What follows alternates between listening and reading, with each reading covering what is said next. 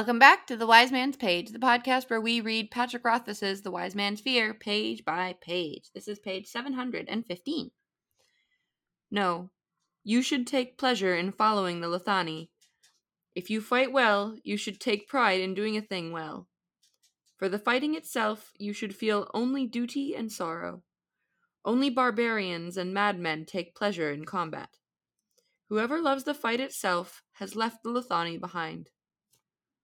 On the 11th day, Tempe showed me how to incorporate my sword into the Khaitan. The first thing I learned was how quickly a sword becomes lead-heavy when held at arm's length. With our sparring and the addition of the sword, each cycle took nearly 2.5 hours. Still, we kept our schedule every day. 3 cycles before noon, 3 cycles after. 15 hours in all. I could feel my body hardening, becoming quick and lean like Tempe's. So we ran, and I learned, and heart drew ever closer. And that's the page and the chapter. I'm Jordana. I'm Jeremy. I'm Nick. Oh, no, I'm Nick. Uh-oh. There's too many Nicks. So I think I alluded in the past to the fact that I was playing a lot of Sekiro : Shadows Die Twice. And this passage here, only barbarians and madmen take pleasure in combat. Whoever loves the fight itself has left the Lithani behind. Reminds me of a plot point in Sekiro where when you forsake duty and begin to fight only for the love of fight itself, you become Shura, which is a sort of a demon, and you begin to gestate a literal and like transform into a literal demon of hatred. How does the game know if you like the fighting or not? Well, it's sort of FromSoft does a lot of this where they sort of implicate the player's motivations into the actions of in-game characters. For example, there's the idea of hollow in Dark Souls, which is when you lose your mind and just become a mindless undead and basically become an NPC like monster, and that happens when you give up and leave the game behind. They never explicitly say that, but like the implication is clear. And then in Sekiro also there is the idea that you will just like come to enjoy the act of combat so much that you are no longer playing for the plot or for purpose, and at that point you have become Shura. Well, that sounds unpleasant. Yeah, well, I love to close read everything. I close read my games too, and boy howdy, the FromSoft games are ripe for close reading. Anyway, our next podcast will be Page of Elden Ring, where we play through about a minute of Elden Ring and then talk about it every day. We could, but we could also not, which is an idea. Could we not? Is that possible? I mean, this idea is kind of it's a trope of fantasy fiction, and I use that word in the most neutral sense possible. It's simply like this is like a recurring genre motif of like a warrior culture who has perfected the martial arts, but they do it for like a higher purpose than like just like being good at kicking people's asses. And if you take pleasure in being the best ass kicker, you're kind of missing the point. I mean, that's also what being a Jedi is, right?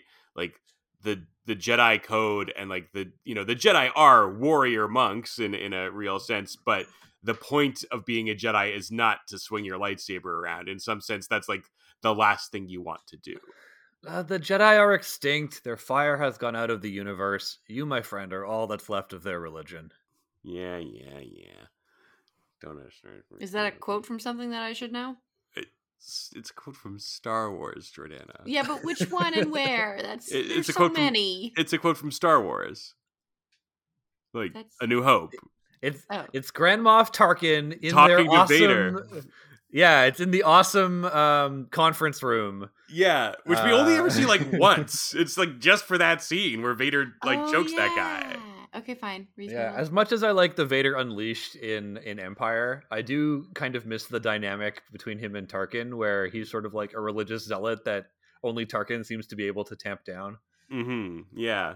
Well, and like that's kind of the vibe in Rogue One too. It's like, oh god, I have to go talk to Vader.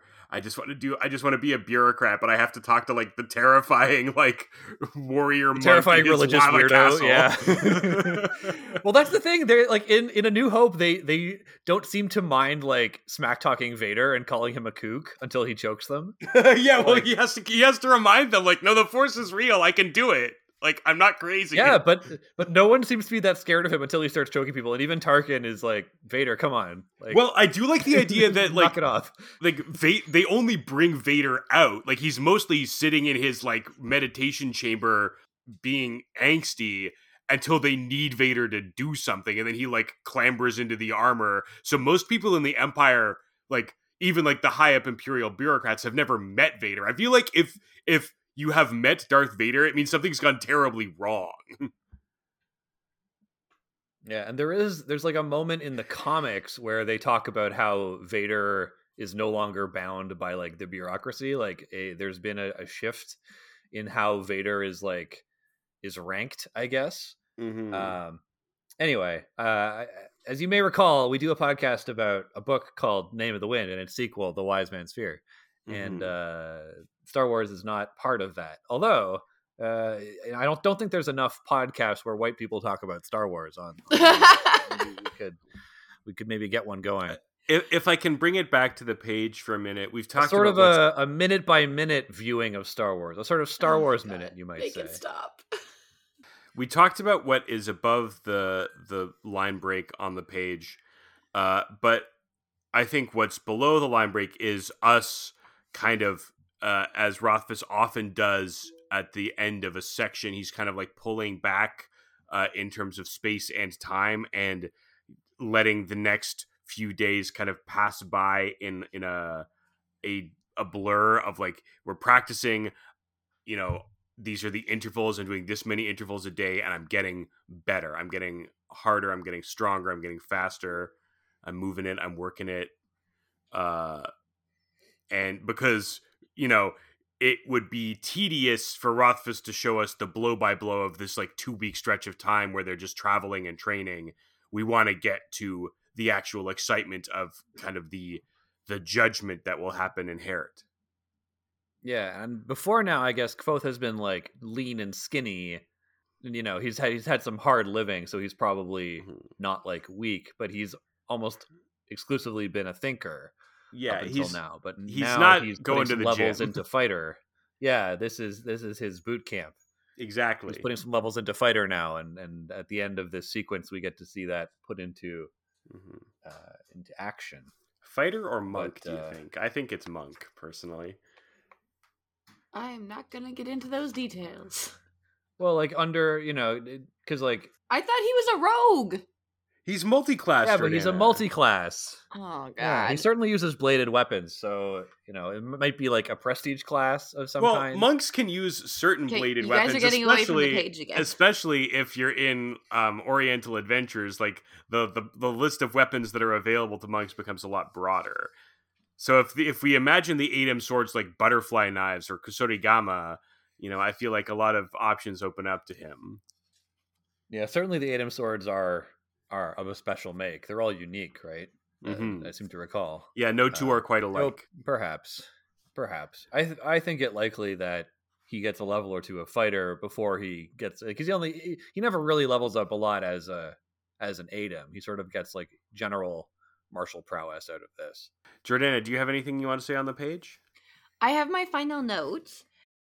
That aside, I forgot any other notes that I could possibly have had because we've been on so many tangents. So I'm just good to go with that. If you guys are also good to go with that. You got it.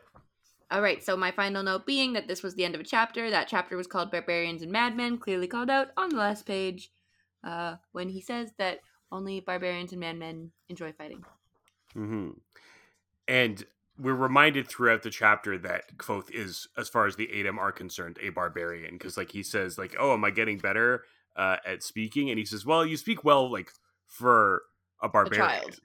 Well, he said for a child, which is better than a barbarian. Yes, exactly. You speak very well for a barbarian. Do you think perhaps that Kvothe is the barbarian and Tempe is the madman? Because as we know, he is now a public masturbator as far as the Adem are concerned. That's true. That's something we can't entirely dismiss. It's possible. Listeners, we will entirely dismiss you until tomorrow's page. Oh, And then we'll welcome you back. The Wind. Wind.